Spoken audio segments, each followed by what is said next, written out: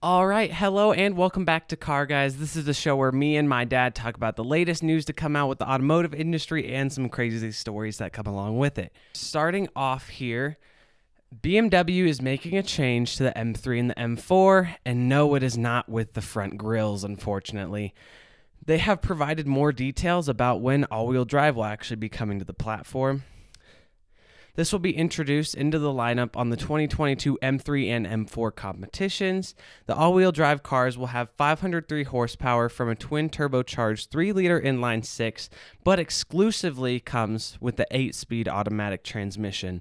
So if you want a manual, you'll have to go with the 473 horsepower non-competition rear-wheel drive model. But the all-wheel drive does come with a benefit. It takes the car from 0 to 60 in 3.4 seconds, which is 0.4 seconds faster than the rear-wheel drive option. And you do have 3 driving options, which is pretty cool here. You have the default 4-wheel drive, the racier 4-wheel drive sport, and a drift-encouraging 2-wheel drive mode. So even if you have the all-wheel drive competition, you can put in basically a drift mode and slide that thing around, which I think is so cool. That's smart.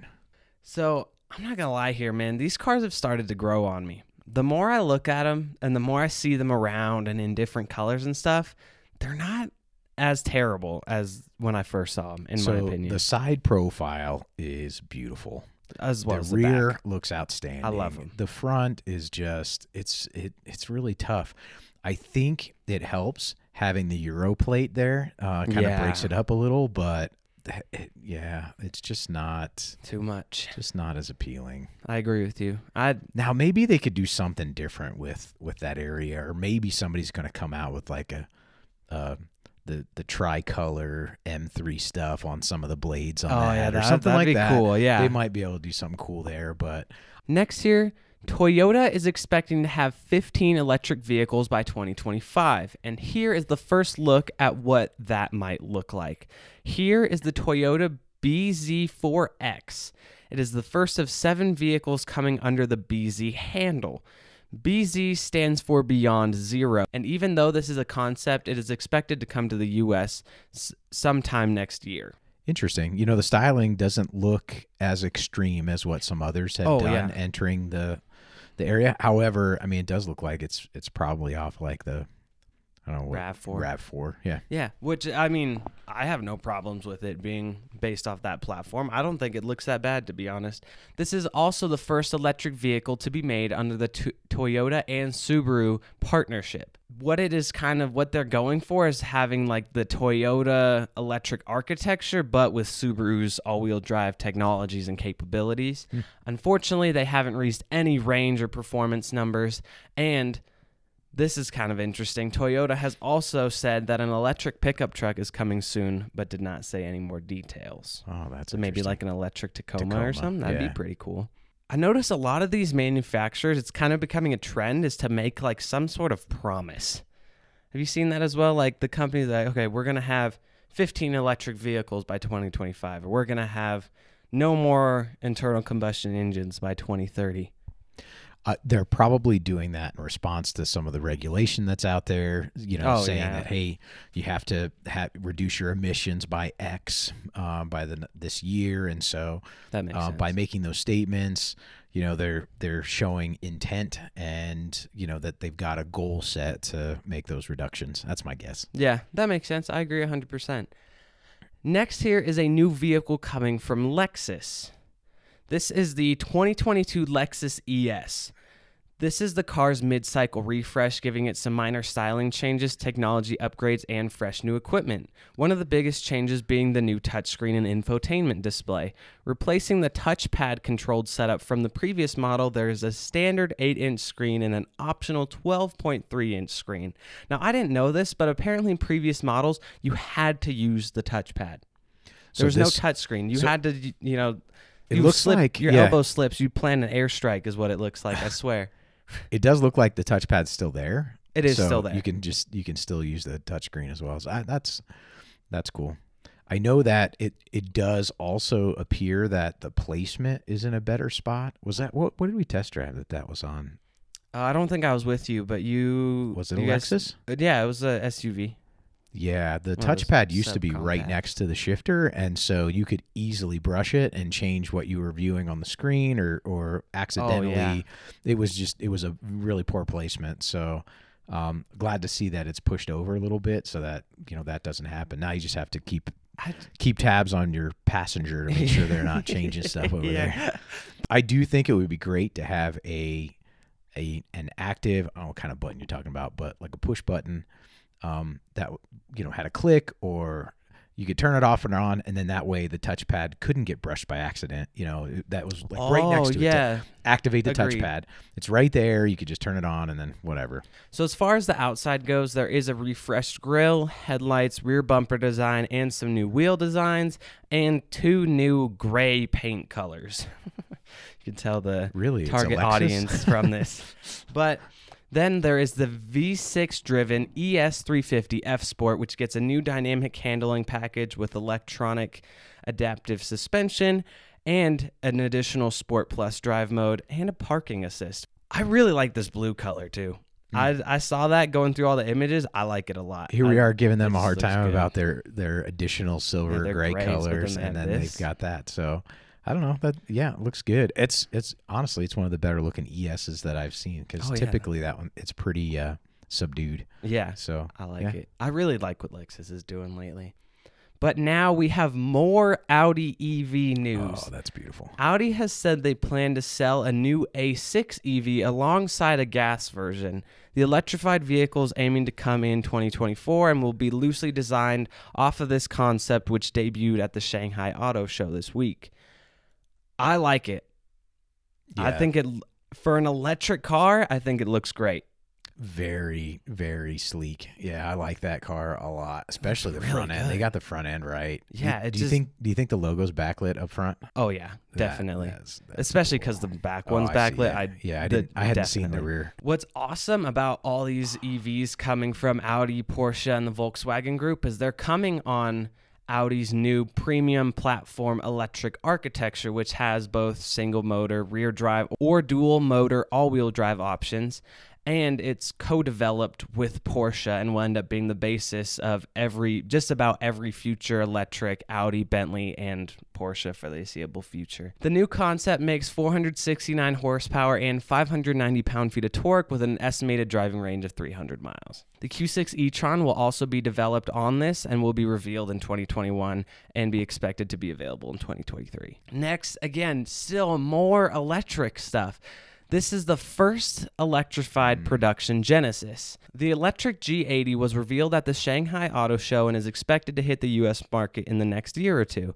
It comes standard with all-wheel drive and promises range of more than 310 miles on a full charge. And according to Genesis, the G80 can also reach 80% capacity in 22 minutes and go 0 to 60 in 4.9 seconds.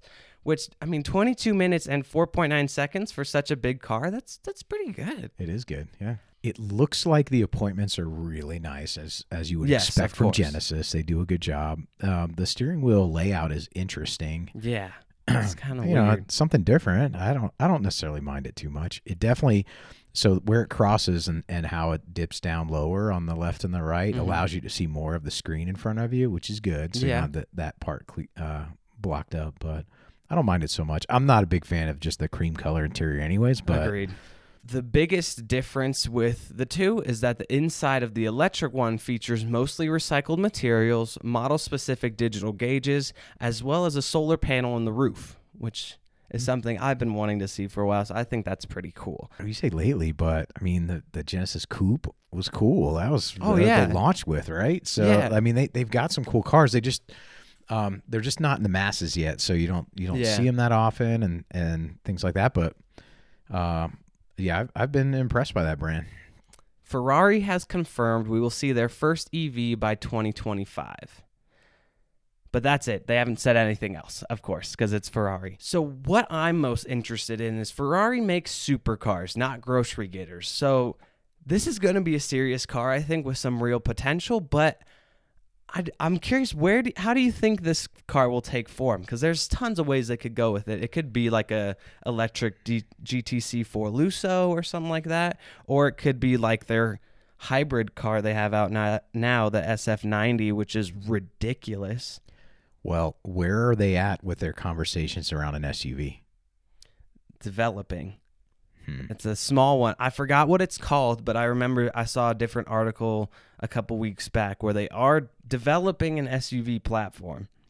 So that's a possibility that they would launch it with something like that. Yes. Then it still kind of separates themselves from their sports car grouping. However, they can get a ton of power and a ton of torque out of those things. So it makes sense that they would use it in one of their cars. But I do think that it would probably, be in the form of one of their GT cars or something. Yeah. Like that's the SF90. So that's their current hybrid model. So next, Mercedes EQ line continues to expand. So last week we saw the new EQS.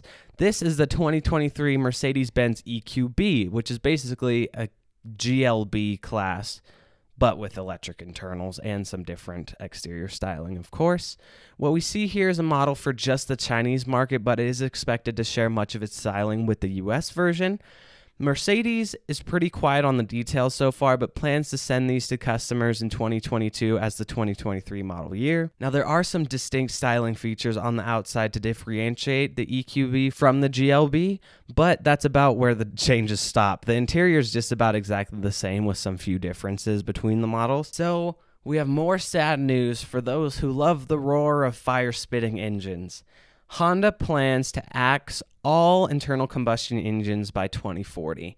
All of their vehicles either being 100% battery or fuel cell electric. Manufacturers are making some pretty big commitments, even though the EV game hasn't really been played out super far. That's what I'm kind of worried about, is we don't know the long-term maintenance of these things, for example. Like, how long do these batteries actually last? And then what happens when you need to replace the battery on your car like you do your iPhone? Like, yeah, there's some information that's out there right now on vehicles that have been around for a while. So like the Prius, yes. And it's very expensive to swap out those batteries. Oh yeah. So that part, they really need to figure out a way to make that a more user-friendly experience, so that it's, you don't have a bunch of costs tied up in the labor aspect of swapping them and all 100%. Of that.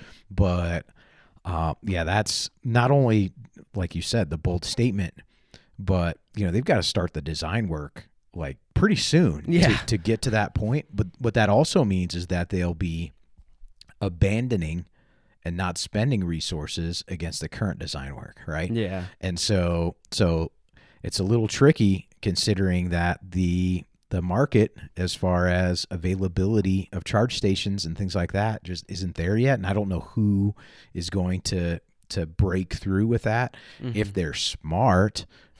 Some of the gas companies that are out there will start putting charge stations in at their own facilities, that, because otherwise, things are going to shift away from them. 100%. So, like, there's no reason Shell tomorrow can't become the biggest charging station company in the world outside of politics, because those that invest with them and all of that, they're highly interested in making sure that gasoline is the fuel of choice. And so it's going to be a fine balance, but I do think that some of those, especially those that are larger, and I think the other game that could get played out here is they're going to need to have things to do, because even though it feels like it takes forever to fuel up your car, it's a matter of less than a couple of minutes to fill up your car. Now you've got to dedicate 20 minutes. And if you got a line of cars that are waiting to get, like, you need a lot of spaces, and then you need something for people to do while they're waiting. Which is, Tesla's done a good job of that, because they have the games you can play. Like, there's a game on the Tesla thing that you use the steering wheel. Yeah. And it drives, like, I'm thinking sit-down restaurants, things like that. You're thinking so. They need other things to do, playgrounds for the kids or whatever, like, because waiting 22 minutes, while that's groundbreaking for some of the others that have to wait longer, it's a lot of time. But that time could go away very quickly if you had something else to do. Like, by the time you get your meal, and so they figure out, okay, what meals can we make that we can turn them around in X number of minutes, and then you figure out, maybe you even have either notice on your phone, or there's a little screen at your table and it says when your charging's done.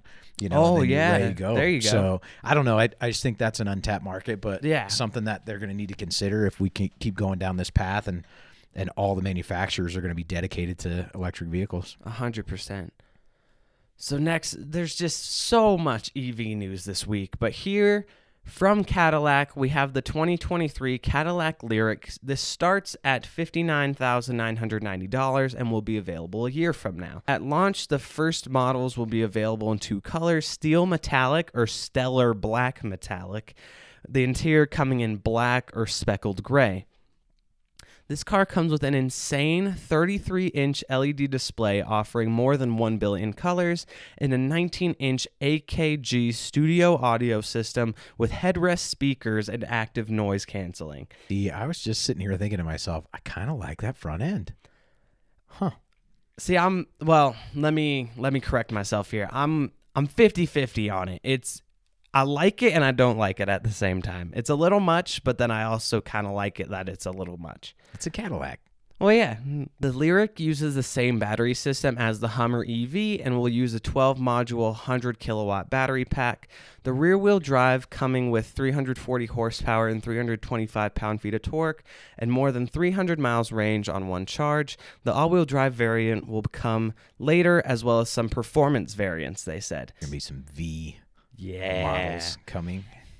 So what's cool about this is that the Lyriq can gain 76 miles of range in 10 minutes with fast charging, and the first models come with a 19.2 kilowatt level 2 charging module, allowing owners' homes to add 52 miles of range per hour. That's allegedly supposed to be one of the fastest home chargers as well for all these electric vehicles out here. The weirdest part about this, which I really want to try it has one pedal driving.